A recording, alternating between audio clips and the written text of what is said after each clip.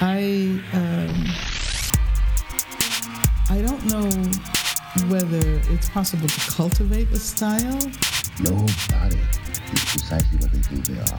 Love is where you find it, where you find it, where you find it. Love is where you find it. Maybe in the last moments of my life, I will be curious to know what it means to die.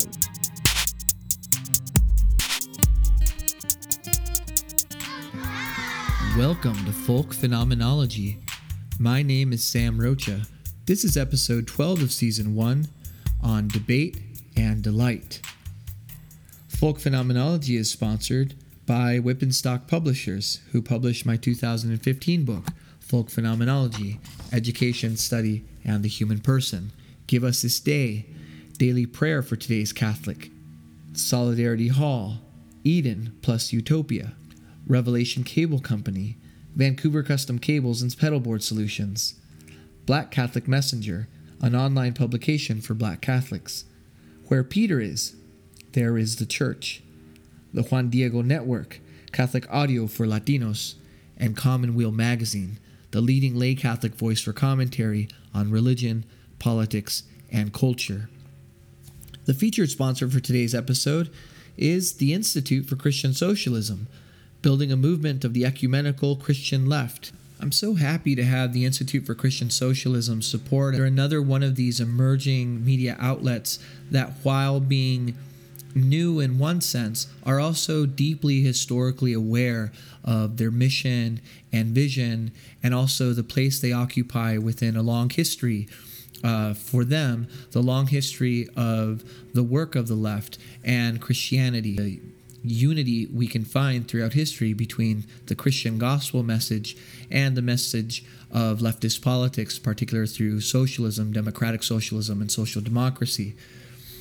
I would point you to their website, which you'll find in the show notes as usual, which is christiansocialism.com.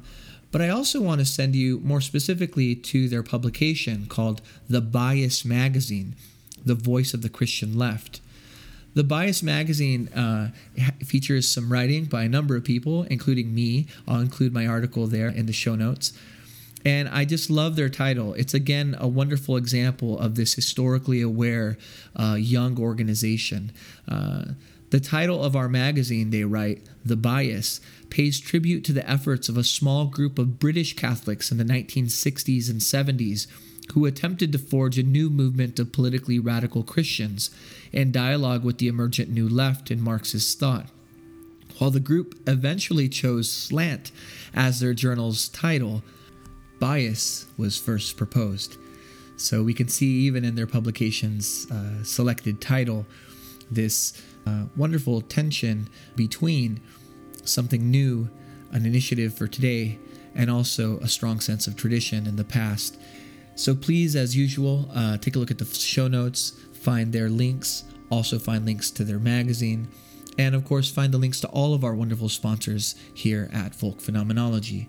If you would like to support Folk Phenomenology, please share this episode, subscribe to the show on your favorite app or platform, and maybe leave us a review, a rating, or even drop a tip, or encourage someone else to do any of those things if you've already done that. You can also find Folk Phenomenology on dedicated social media accounts across Twitter, Facebook, and Instagram. Today's episode is the second of 4 monologues on this season of Folk Phenomenology. In the first monologue, episode 1, I talked about the interview itself before we jumped into the interviews of the show. In today's episode, I launch into a meditation on debate, particularly its relationship to the sense of delight that Dilexit Mundum, the show's motto, speaks to. I'll be introducing 2 debates instead of 3 because we have exchanged one of the debates at the request of my interlocutor with the unreleased interview I had with Gloria Purvis. Not a bad exchange.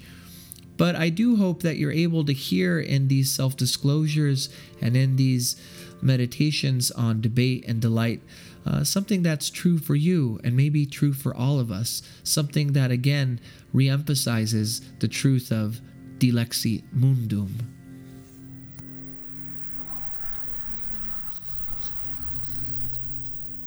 probably the most formative influence on my life has been debate.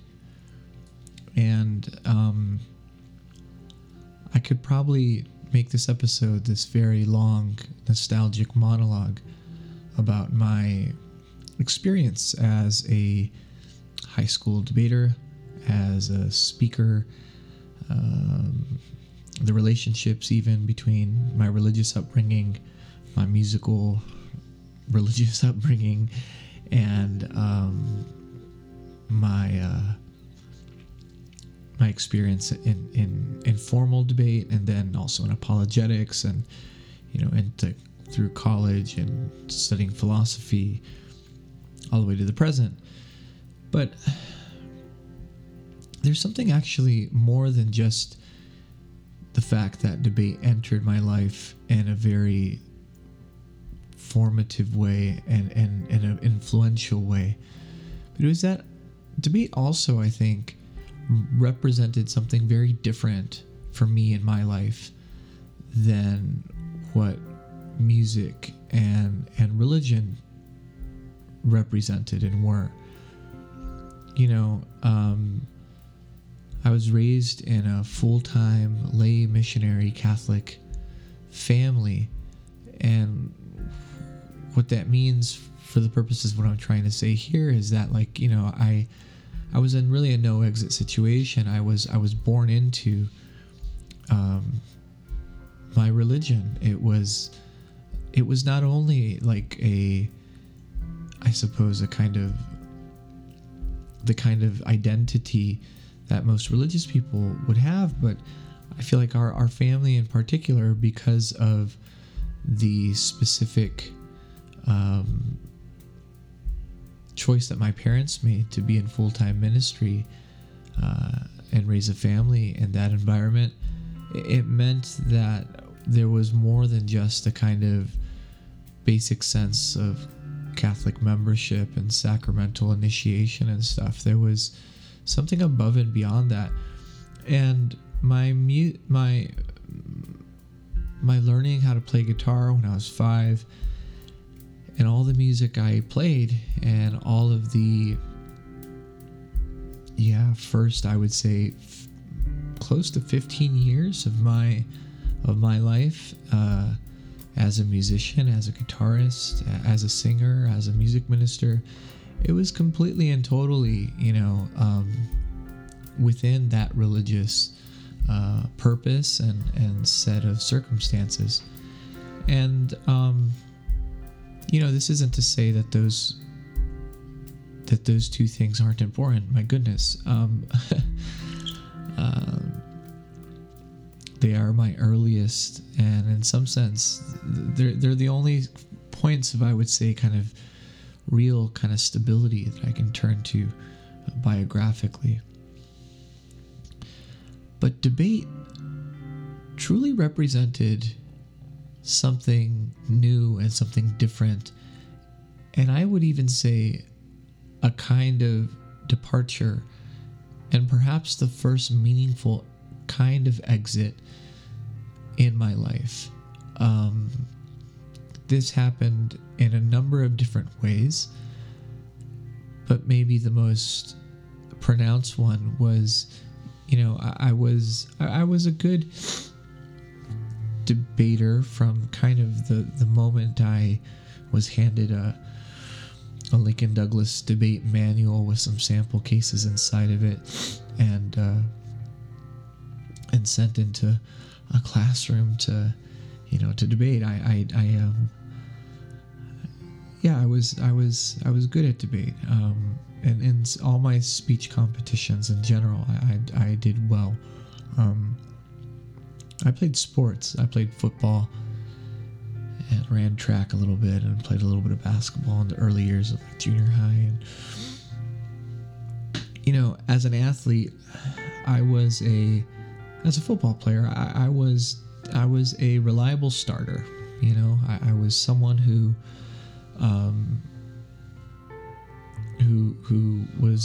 was reliable, worked hard, and I was able to, through, I think, mostly just hard work,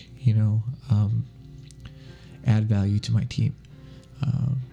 But I was very aware of the fact that both my size, my athleticism, limits of my athleticism, and what have you, that, I couldn't put a team on my shoulders, for instance.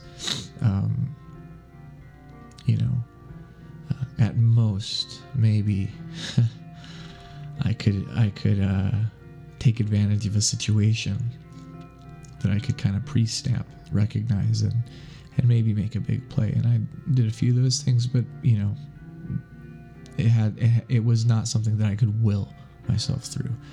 In debate, in speech, but mostly just Lincoln Douglas debate, I could do that. And even my senior year in high school, I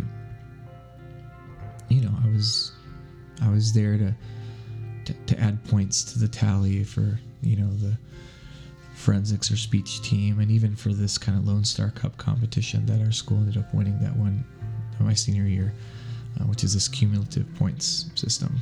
All that to say that, like, this story happens in between my sophomore and junior year, the summer of my kind of as a rising junior, and I got some support from the University Interscholastic League, from the state of Texas public school system, and from the Guadalupana Society from my church. And that's such a good part, because as much as I'm going to say that debate is, some sense, this exit or this kind of opening, this move to another place, there's always going to be the Guadalupanas or some particularly marked religious presence, and you know what, that's a sign of continuity I think is really important to not ignore either.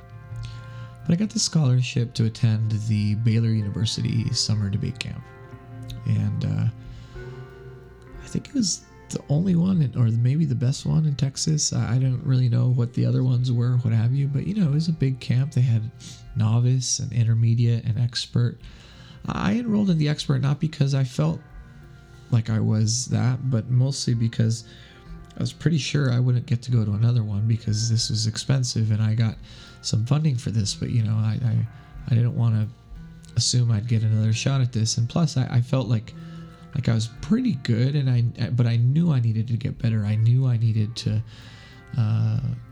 find better resources. And at this debate camp, it was really one of those moments where I was being dropped off on a college campus all by myself for I think 2 weeks or so, and I was attending a non-religious function. It was an academic camp, and so my roommate was Jewish, so that was my very first interreligious experience, really. Baylor's not a Catholic university, but it was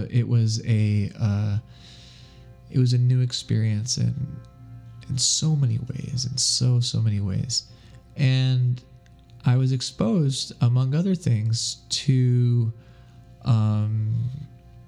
philosophy, and not to the philosophy of Thomas Aquinas, nor to a Catholic idea of philosophy, but really to political philosophy, which was essentially sort of different degrees of liberalism and its critics, Rawls and Nozick, Mill. Although interestingly, when it came to Mill and Kant, for instance,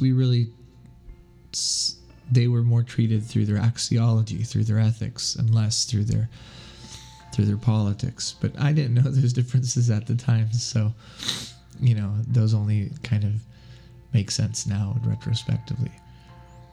What I'm trying to say is that moment, that week, going to Baylor for the first time in my life, attending a non-religious thing.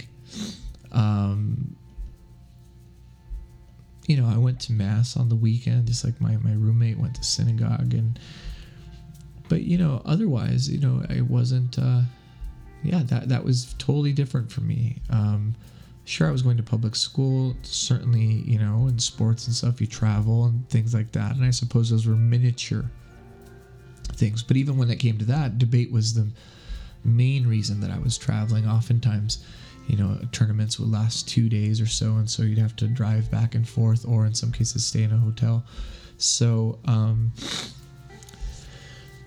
yeah, all that to say is that as I began, aside from music and religion, debate stands out as the most formative, the next most formative influence on my life.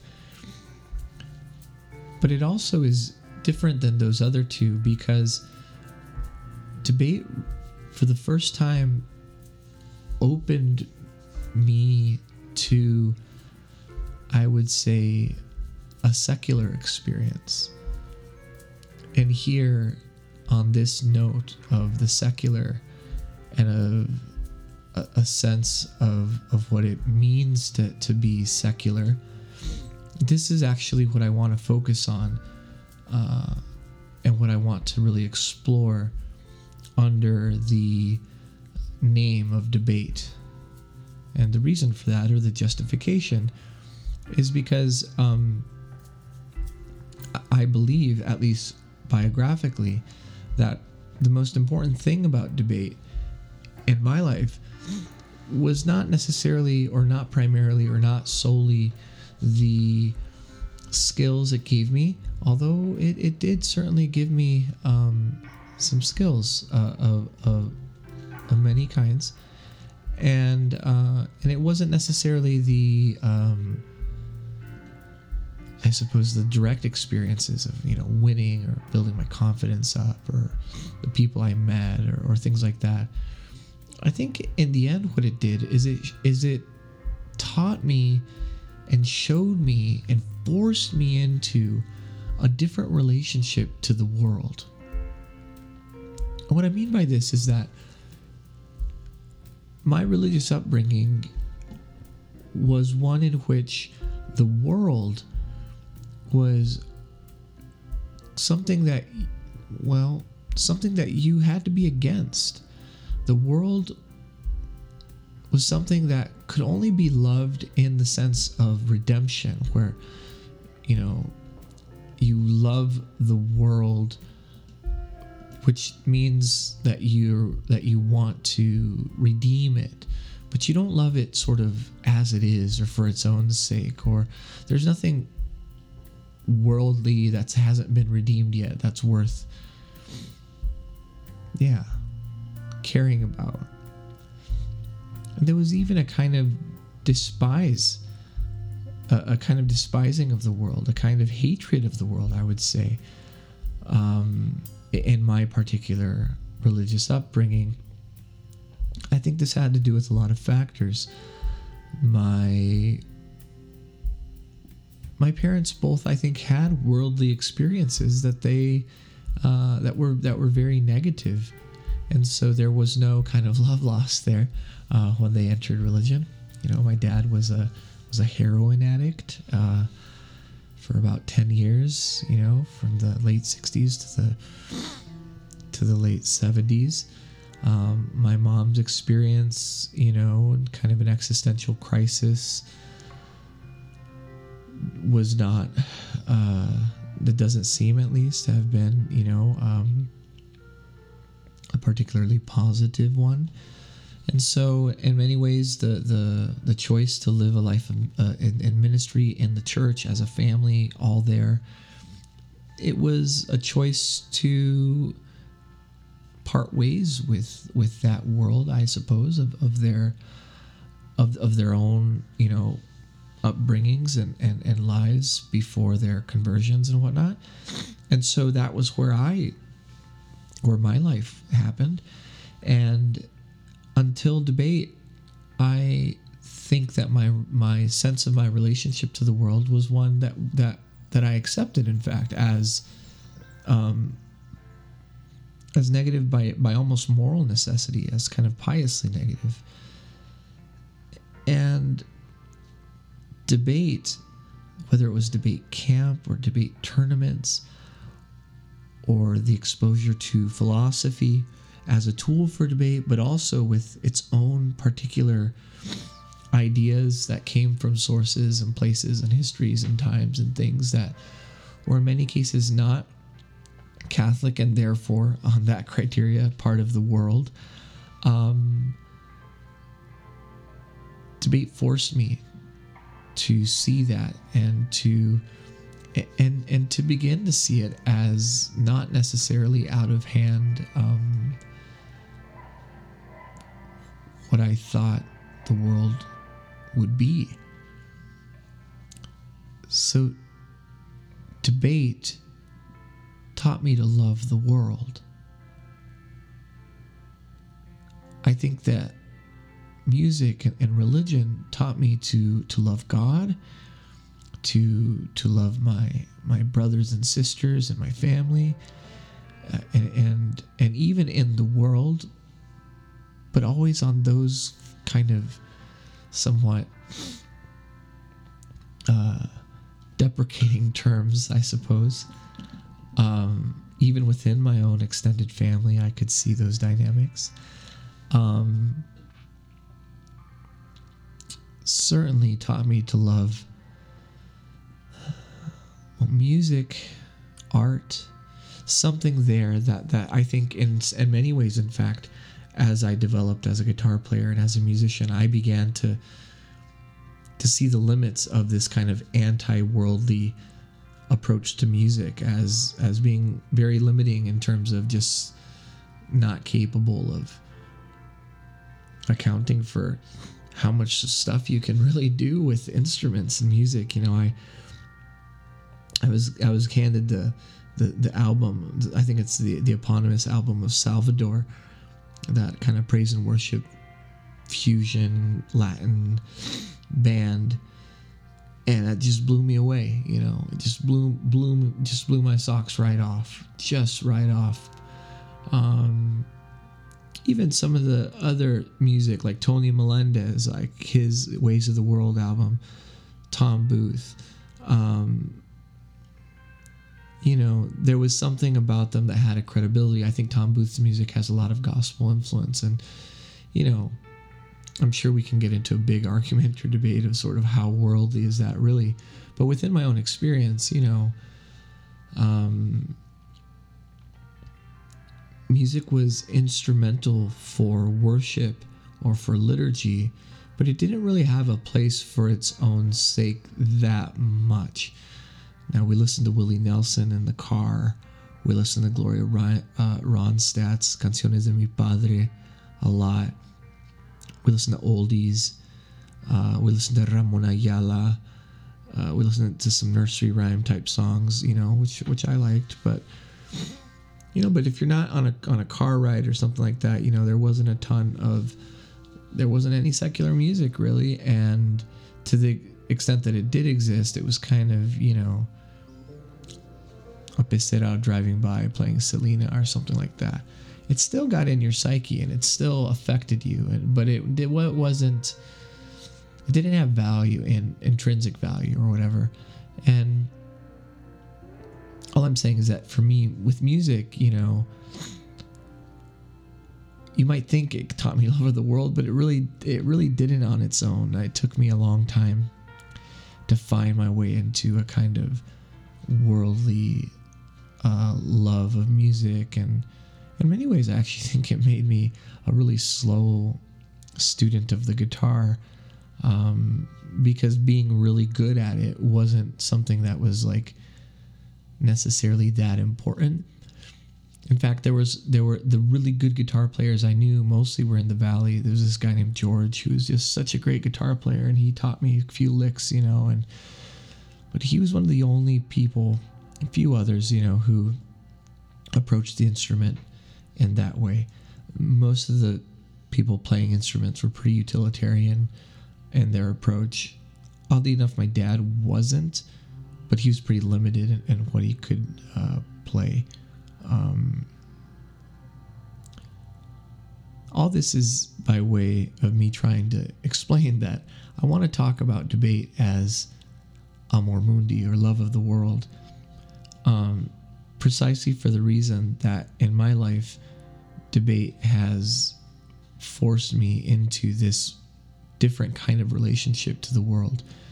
And this is important for this podcast because the motto of the podcast that I've chosen is Dilexit Mundum, which is an adapted and somewhat idiosyncratically declined condensed version of the Vulgate's rendition of John 3:16 that says, "Sic Deus dilexit mundum," for God so loved the world.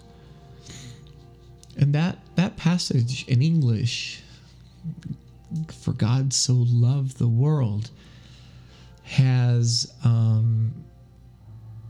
didn't have the same meaning to me before debate. Before debate did its work on me, before debate affected me and forced me into this kind of relationship with the world. And that's taken a long, long time. I mean, I think it's still something that I'm learning. That's something that I'm thinking about, something that I want but don't understand.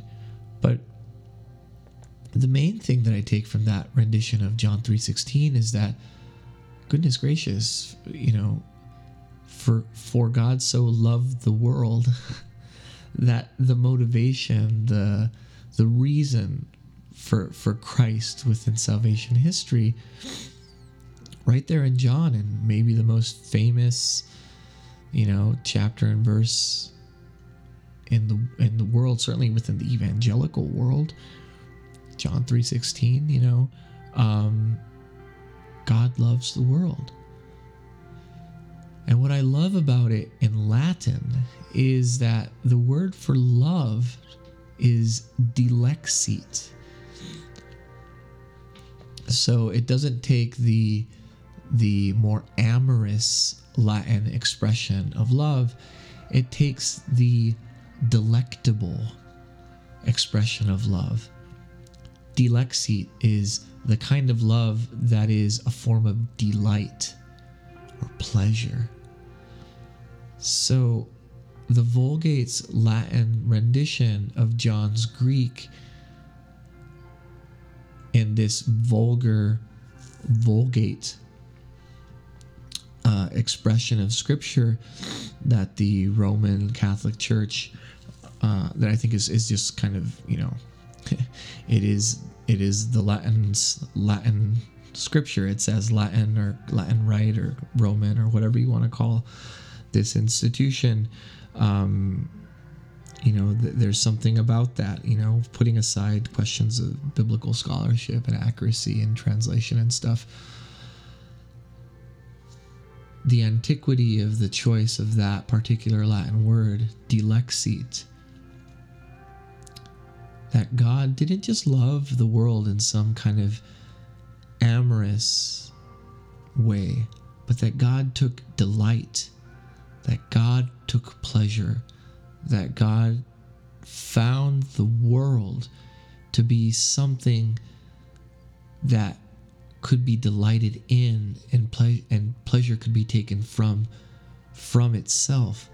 It's not the sort of redemptive account of love where, well, you're broken, but I'll fix you, and that's my love for you. Is no. I mean, obviously there's redemption. Obviously, the world needs salvation, and obviously that's a part of this whole story. But this idea from John 3:16 to John's prologue,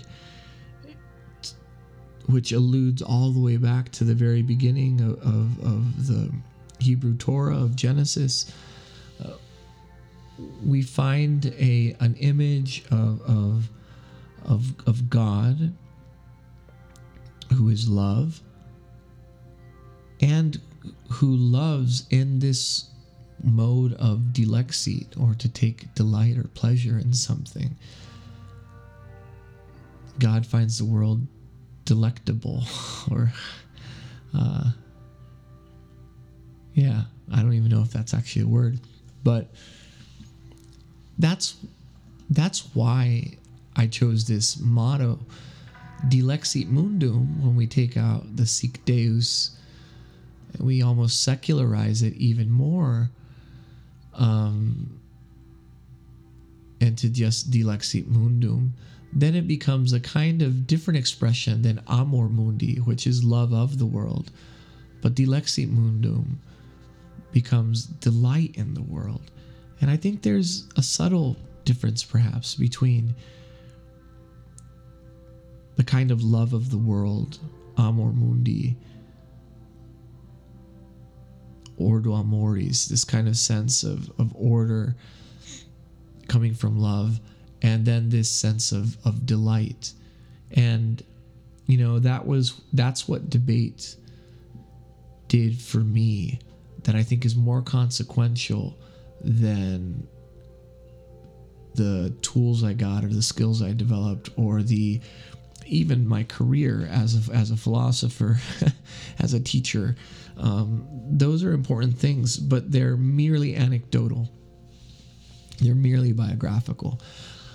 I don't trust them as things to share that offer anything to you, the listener, that might be worthwhile and might even exhort you in a way. But this sense of delight in the world, Dilexit Mundum, to take pleasure in the world, it's something that I think debate threw me into, and that really key people along the way helped to keep me there. The figure who probably was the most instrumental at the right time, which was essentially the time immediately after my career as a competitive debater in high school was over, who didn't let me fall out of that mode of loving the world, of taking pleasure in the world, and who called me out on it, was one of my teachers at Franciscan University of Steubenville, Father Conrad Harkins. He was an OFM, Order of Franciscans Minor. He was a medieval historian. He was a scholar, just a first-rate scholar. He had all his languages together. He was just one of those teachers who was a priest and who kind of taught like it. I know I've had teachers who were not priests who taught like priests too, and I think there's a priestly element to, in particular, the professoriate. But Father Conrad, his classes had a distinctly homiletic edge to them, and that included admonitions and kind of call outs of sorts. And I'll never forget when I think he said this to the whole group. He was our honors tutor. I think he told the whole group that we were basically just hopelessly provincial, and that we had probably come to Franciscan because of that, and that our families probably selected this place for us because of that, and that all of our motivations rooted in that kind of provincialism was bad for our minds and our intellects and bad for our souls. And he admonished us and said that kind of our penance of sorts was that we had to read all the books that were at the top of the New York Times bestsellers, except for diet books and self-help books. So what was funny about that is this was a time when Dan Brown's novels were consistently there. And I remember being like, well, this is crazy. How are you telling me to read this anti-Catholic stuff by Dan Brown? And he just laughed and said, look, you gotta, that doesn't change anything. And so I remember reading them and kind of being like, wow, I guess these are pretty offensive to me as a Catholic, but they're much more offensive to me from a standpoint of literature. Like this Dan Brown guy, he's a horrible writer. And that was interesting to me, that I could find something more offensive about Dan Brown that wasn't him openly writing conspiratorial fiction about my religion. And, beyond that one day's admonition, Father Conrad's place in my life was consistently a place in which he really pushed me to love the world and to take delight in the world. And for him, this was a deep part of what it meant to be a Franciscan, and a deep part of his love of Bonaventure, and really his very partisan love of Bonaventure over and above Thomas Aquinas. And he instilled that in me in a very kind of freshman year, sophomore year of college, and in part because of that, also in part because I was far from home and I was free to do what I wanted, and I could party and see the world in probably a more dramatic way. I learned how to take my guitar out of the church and go to the pub and make some money and drink for free and all that. And I was learning how to play secular music, so on and so forth. I don't think a lot of people, I think Father Conrad was right. Most people, I think, went to Franciscan University to get away from the world, but given the way I was raised, and I think also I was in a place where I was finally ready to do that, and I had the ability to do it. I had some of the resources to do it because of my scholarship that I had when I was going there. And so there. Father Conrad, and paradoxically perhaps Franciscan University, taught me to love the world. Another set of people at Franciscan University who taught me this were my teachers in both the philosophy department and in the Spanish department, in particular Spanish literature.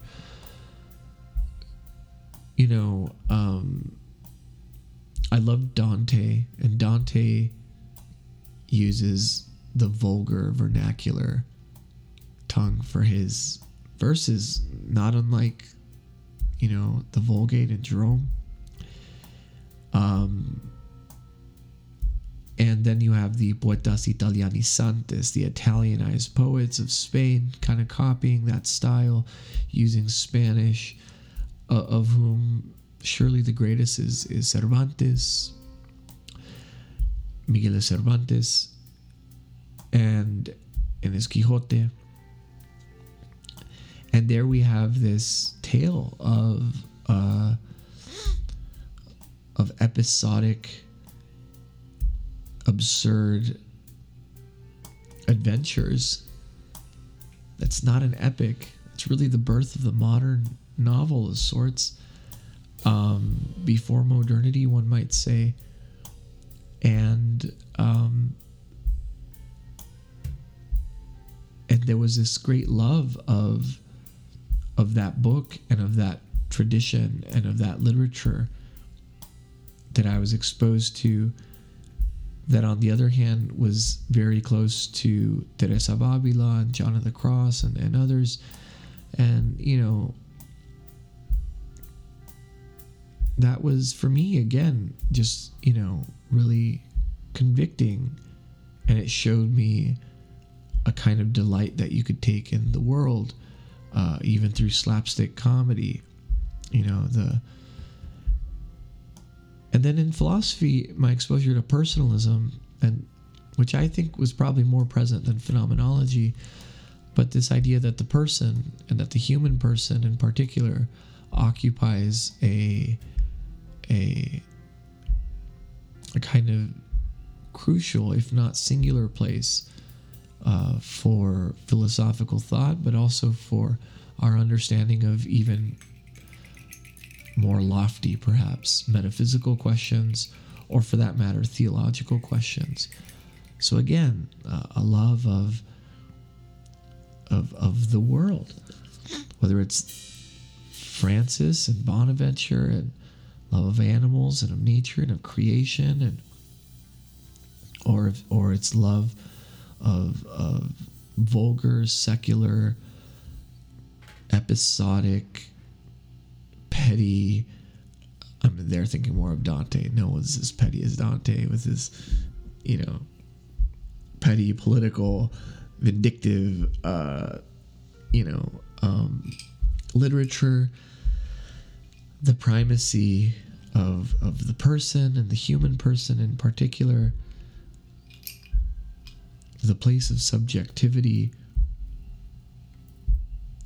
all of that together kind of took me from my experience of debate, which first drew me into some of these things, but it kind of sharpened them. And in some ways, it also brought them back into a certain kind of religious context. Again, just like the Guadalupanas before, Father Conrad Harkins, the Franciscan tradition, the Catholicity of all these sources I've talked about. Yeah, I get it. It's hardly a secularism that is probably going to do the job for someone who understands the secular, or secula, or seculum, in a kind of modern contemporary sense that is the converse or the opposite of religion. But here's, to me, the real revelation of sorts. Secular is a thoroughly religious term and expression, and the concept of the secular is a concept and a name that has a real meaning and a real place inside and outside of religion. In other words, it's not this dualistic Manichaean, the world and then the heavens and the earth kind of a situation. It's not about debate drawing me out of my religion, out of my religious setting of music, and allowing me to maybe take it into more overtly secular. No, it's in some sense a better, or perhaps more sophisticated and articulated representation of the truth of that religion and that music and that art and that those relationships. And so for me, this sense of love of the world, which is not just a generic or just a kind of patronizing, I love you, therefore I'm going to fix you, but this dilexit mundum, this ability to love and take delight, take pleasure even in the world, to even take pleasure in pleasure. That secularism, in a very perhaps odd way, ended up for me becoming not only this exit or this valve that kind of blew off some excess out of the tight and somewhat constrained religious environment I was raised in, but it actually allowed me to re-examine, re-encounter, certainly doing those things critically, some of those things of the world that had been written off in the past. And I have to say, I'm probably still doing that to this day. But that is for me the significance of debate, especially whenever it's contrasted in that kind of developmental autobiographical sense as kind of the third and kind of latest arriving influence on my life. Now, in this podcast season, we are about to move from the interview stage, which will, by the way, continue. There's still some more interviews to come, but we're going to move into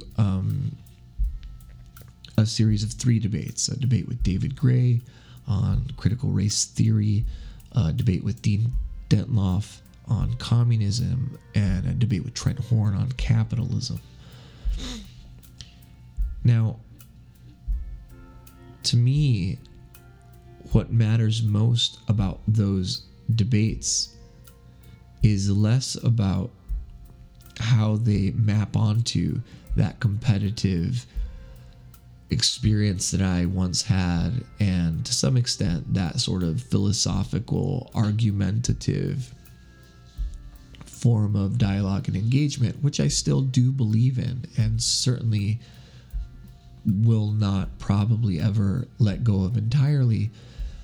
But I've been challenged, including by some of the people I debated,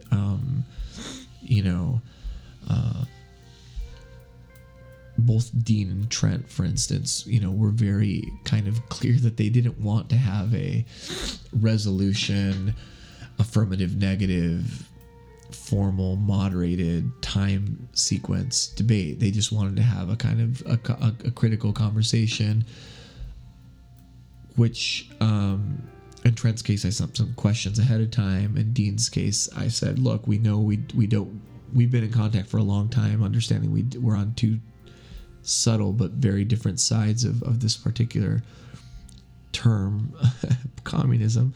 So let's talk about that. And with David Gray, I don't know David very well at all, but he had made some very, I thought, and I still think, bombastic statements about critical race theory, and I wanted to see if he could or would stand by them, and you'll see, how that goes. The point, though, is that while the motivations were different and the feedback I got from the debaters definitely had something to do with it, I had other critics. The good priests of Clerically Speaking were pretty critical of my debate against Trent. Well, at least one of them was. One said I won. The other one basically said, Father Anthony said that the whole debate shtick for him was just kind of self-defeating. And I have to say that as much it was cool to hear, like, oh, look, someone I don't know at the time didn't know at all. Someone I don't know thinks I won the debate. I was like, oh, that's cool. But to be honest, the comment I took away and really chewed on was it was self-defeating. It was pointless. It didn't get into any of the real issues or motivations or anything like that. And that criticism, I think, has rung in my head for a long time, and I think it's rung as overall being true. And so for me, these debates are not entirely all that different from the interviews, in the sense that the primacy of the interview, the core atomic element of the call and the response, the basic essential features of the interview between that metaphor of sight, interview, and those properties of speech and orality of the call and the response, like that is still, I would say, the place of these debates. They simply come, I would say, with a degree of accountability or responsibility, the ability to respond, that's a bit heavier maybe, and just a bit more demanding on both of our parts. And by the way, this isn't just about the rebuttals and kind of scoring points or anything like that. For me, the biggest thing is to make sure that they're not that I'm not a bad host. Hosting your own debates, I think, is risky business because it could just seem like a series of ambushes or a series of setups, and I definitely don't want that to be the case. So I found myself at this point, they've all been recorded, and I'm not going to say too much individually about them because, again, for the reasons I'm expressing now, I found myself in many cases conflicted between, probably those old debate instincts of, refute, rebut, counter examples, all that kind of stuff. And on the other hand, saying, look, this is my show. This person is coming here out of their own free will. And if I mistreat them, if I treat them unfairly, if I even give the impression that they're being treated unfairly or poorly, I lose. In other words, if I win the wrong way, I legitimately, in a serious, non-trivial way, lose. That to me was the heavier burden that I felt. And I don't know. The listener will have to decide what comes of that. But I see that as part and parcel of this thing that debate has contributed to my life, and that I think can contribute to everyone's life in this sense of dilexit mundum, of being able to take delight in the world. Because I think the world is, in many ways, our relations to the world, and those relations include the people we find there, and the sense that every person in the world is someone who we can find delectable, who we can take delight in, who we can not just encounter in I love you, which means I'm going to correct you when you say the wrong things, and by correcting you, you will see the truth, and that truth will set you free. Or no, but the ability to actually take delight and take pleasure in another person simply because dilexit mundum, because they're a person. Again, I realize that this is flirting on the other side with any number of underdetermined nations that could slide into a kind of fatalism or hopelessness or laziness or relativism, and those are worthwhile things to avoid, but only, I would say, in proportion to keeping that primacy of this kind of delight in the world in place.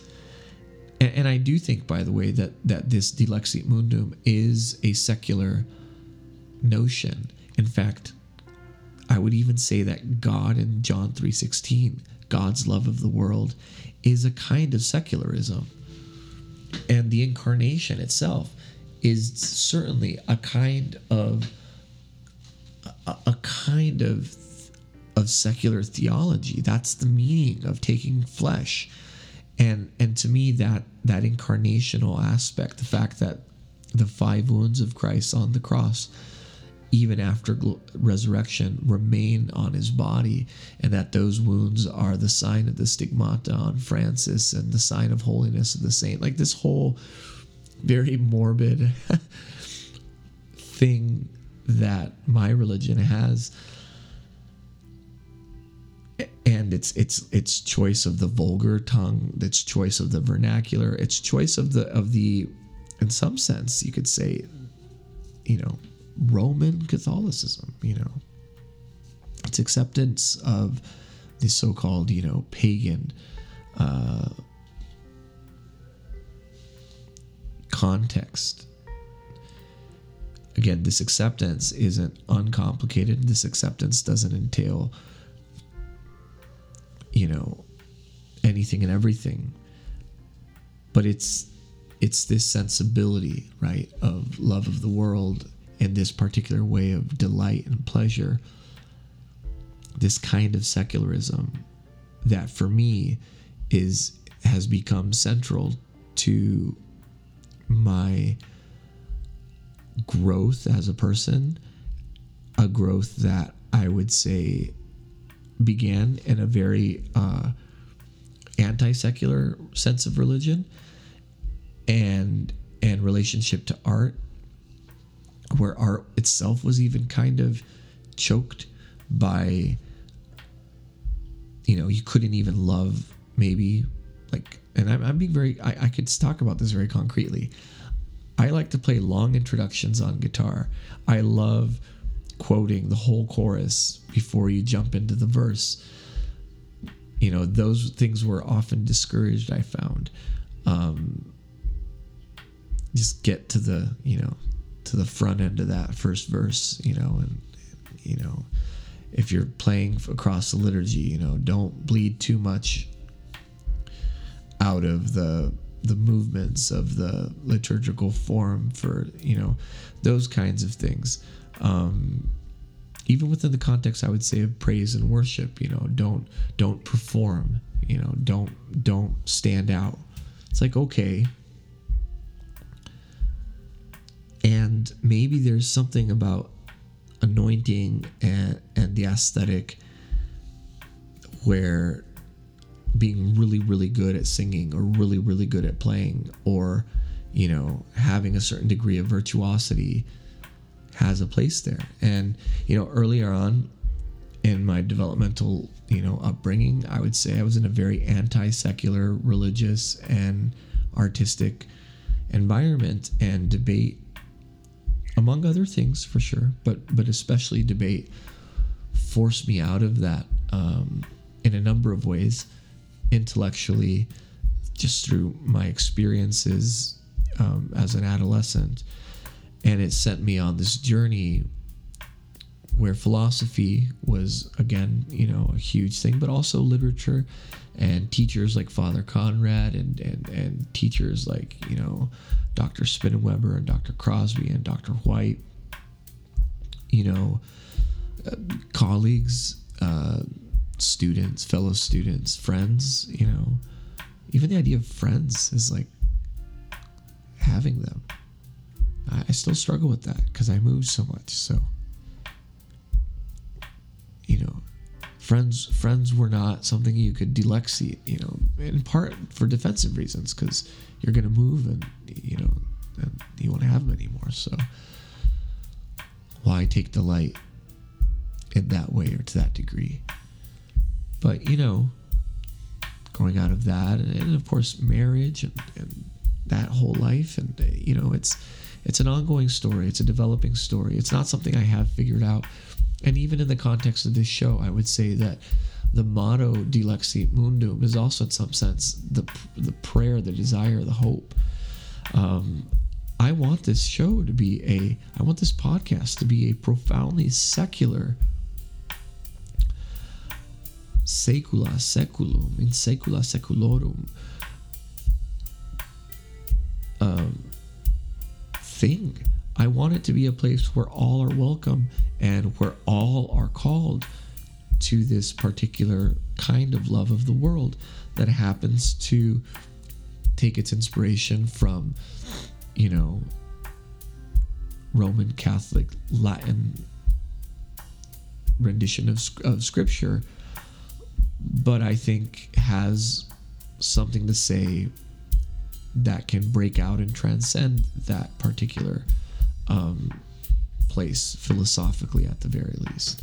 So, the significance of debate in my life, as opposed to or in distinction to music and religion, is making a place for the secular and making even a religious place for the secular, but of all,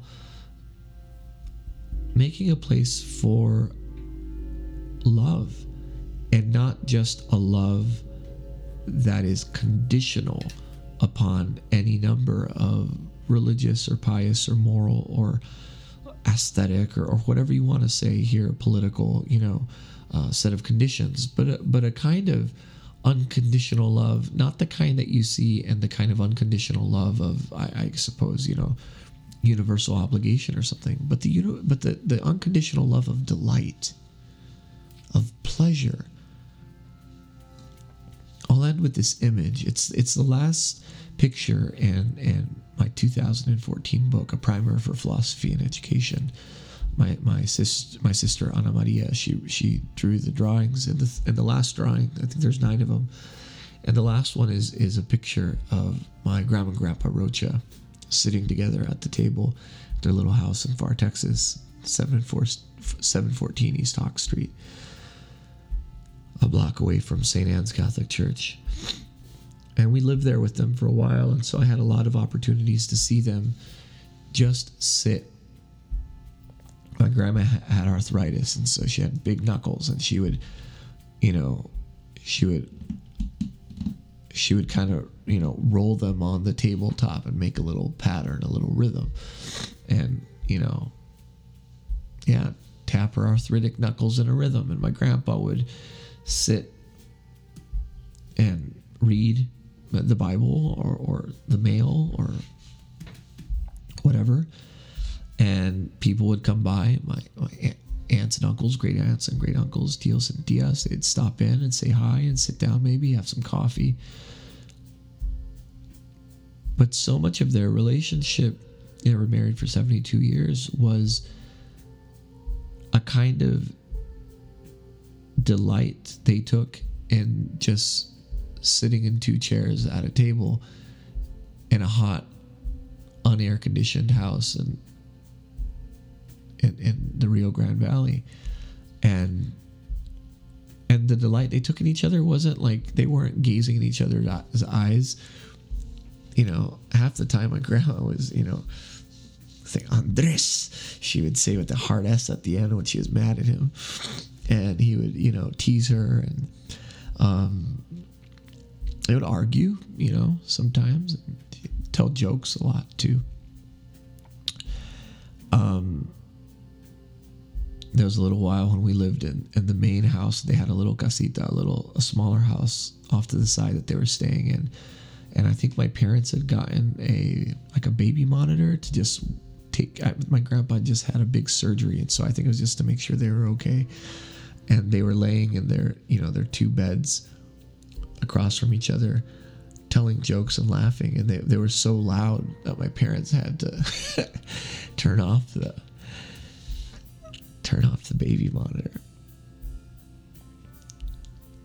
They were taking delight in each other, in separate beds, feeble bodies,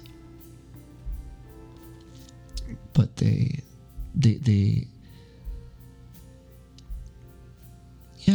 loved each other. And I think that kind of love is an important thing for me, because oftentimes amor mundi for me means, or can mean, or can default into meaning some more rigorous, or maybe more dramatic, or more erotic, or more romantic, or more demanding. Love conquers all, or tragic. I still get down with tragedy, but I think Dilexit Mundum, and I think what debate is really about is taking delight in the conversation and in the person's company, and kind of playing around and enjoying yourself.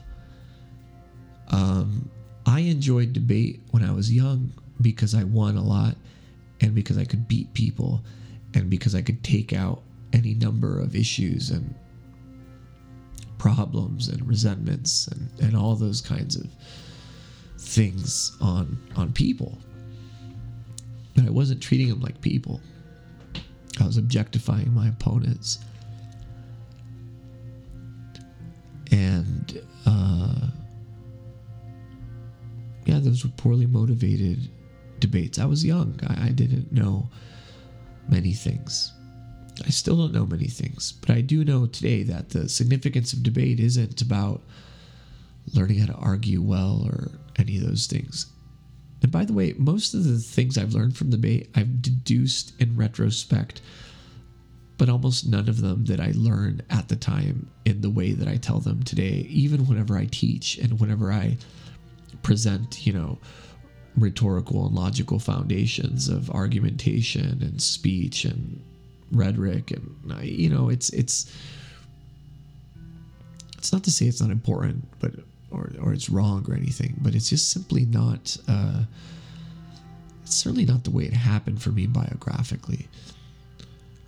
And so debate for me today and across my life and in this somewhat tense relationship to some of the other great loves of my life, like music and guitar and religion and Catholicism and my faith, and certainly other things too, my family, both being a husband and a father and a son and brother, cousin, friend, all those things. Debate, even being myself,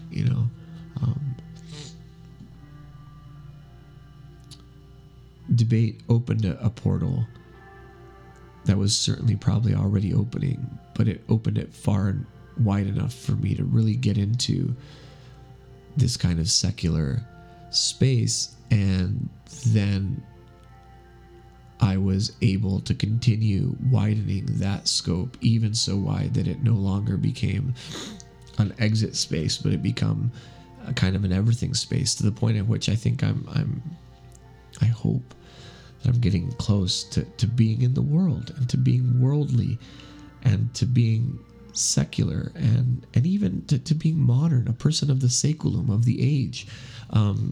All these things that for so many years and for so many complicated reasons and for so much peer pressure I ran away from, I find myself accepting more of it. And there's definitely, as I've said, there's risks and overcorrections to be certain, and all kinds of things to avoid there.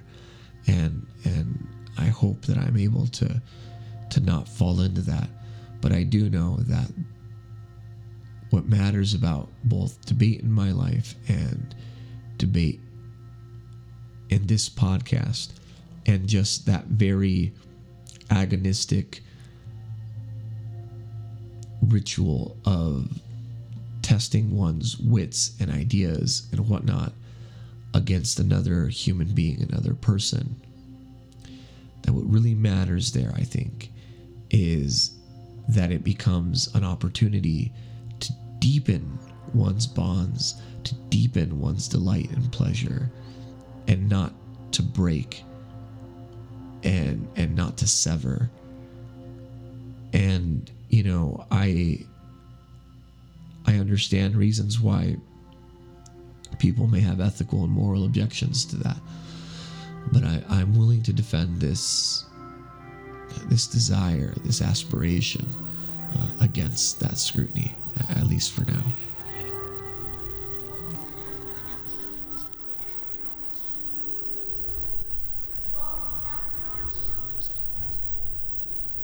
Thank you for listening to this episode of Folk Phenomenology Season 1. I would like to again thank my sponsors: Whip and Stock Publishers, Give Us This Day, Solidarity Hall, Revelation Cable Company, Black Catholic Messenger, Where Peter Is, the Juan Diego Network, and Commonweal Magazine. And thanks once again to our featured sponsor, the Institute for Christian Socialism. Be sure to check out all their links, and in particular, as I said at the beginning, take a look at the Institute of Christian Socialism's magazine, The Bias. The friends of the show are the Commonweal Podcast, the Gloria Purvis Show, Disinherited Podcast, Davud Gozli, Up Too Late with Teresa Zoe Williams, Conversation on Tap, Saintly Witnesses, Kinder Conservative, The Show, Gregory B. Sadler, and Kush Classics. Be sure to check the show notes, of course, for all the links to our friends, to our sponsors, including our featured sponsors, magazine The Bias, and one of my own autobiographical essays published there. You can also find a tip jar, and we thank you for your support for Folk Phenomenology. Please share this episode and subscribe to the show on your favorite app or platform, and be sure to follow us on social media. All of your shares, all of the volume, signal boosting, all those metaphors of raising the level of sound and of noise, they really do truly amplify the show and help it to continue. Next week, we will have our first debate on Folk Phenomenology Season 1. I'll be debating David L. Gray on critical race theory. The debate itself was originally recorded on April 20th, 2021, and in that debate, David Gray, who is a very strong critic of critical race theory, he and I talk a bit about some of his critiques that he's been very public with, and we reach, I believe, some points of clarification, and I believe we also have some major points of difference, but nonetheless we have the conversation together, and that precedes an episode to follow that, which is another monologue episode on critical race theory and Catholic social teaching. The second debate was supposed to be aired on October 26th. However, due to some unfortunate circumstances, that debate was not able to be aired, but instead I'm going to be airing the unreleased audio of the Gift of Blackness to the Church interview published in Church Life Journal last summer, or I suppose 2 summers ago now since we're in the fall. That audio will be released on October 26th. And on October 27th, if you're in the Dallas-Fort Worth area, I'll be giving a talk on critical race theory and Catholic social teaching at the University of Dallas at 7 p.m. There.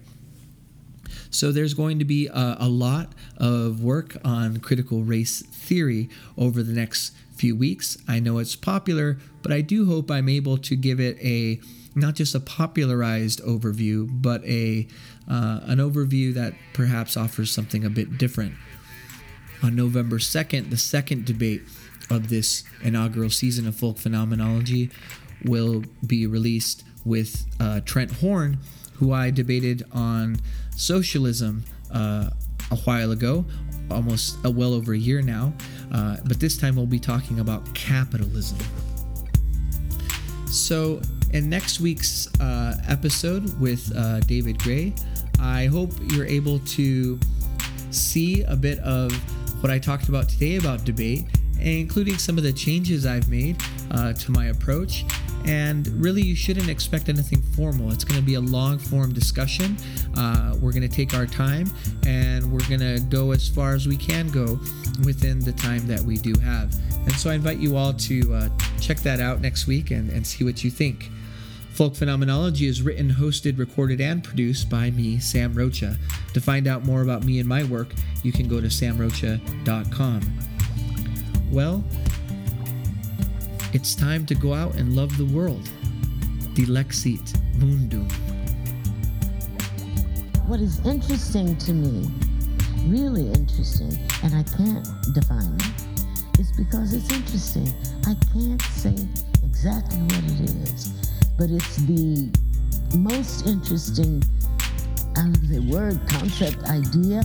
My job is to somehow make them curious enough or persuade them by hook or crook to get more aware of themselves and where they came from and what they are into and what is already there, and just to bring it out.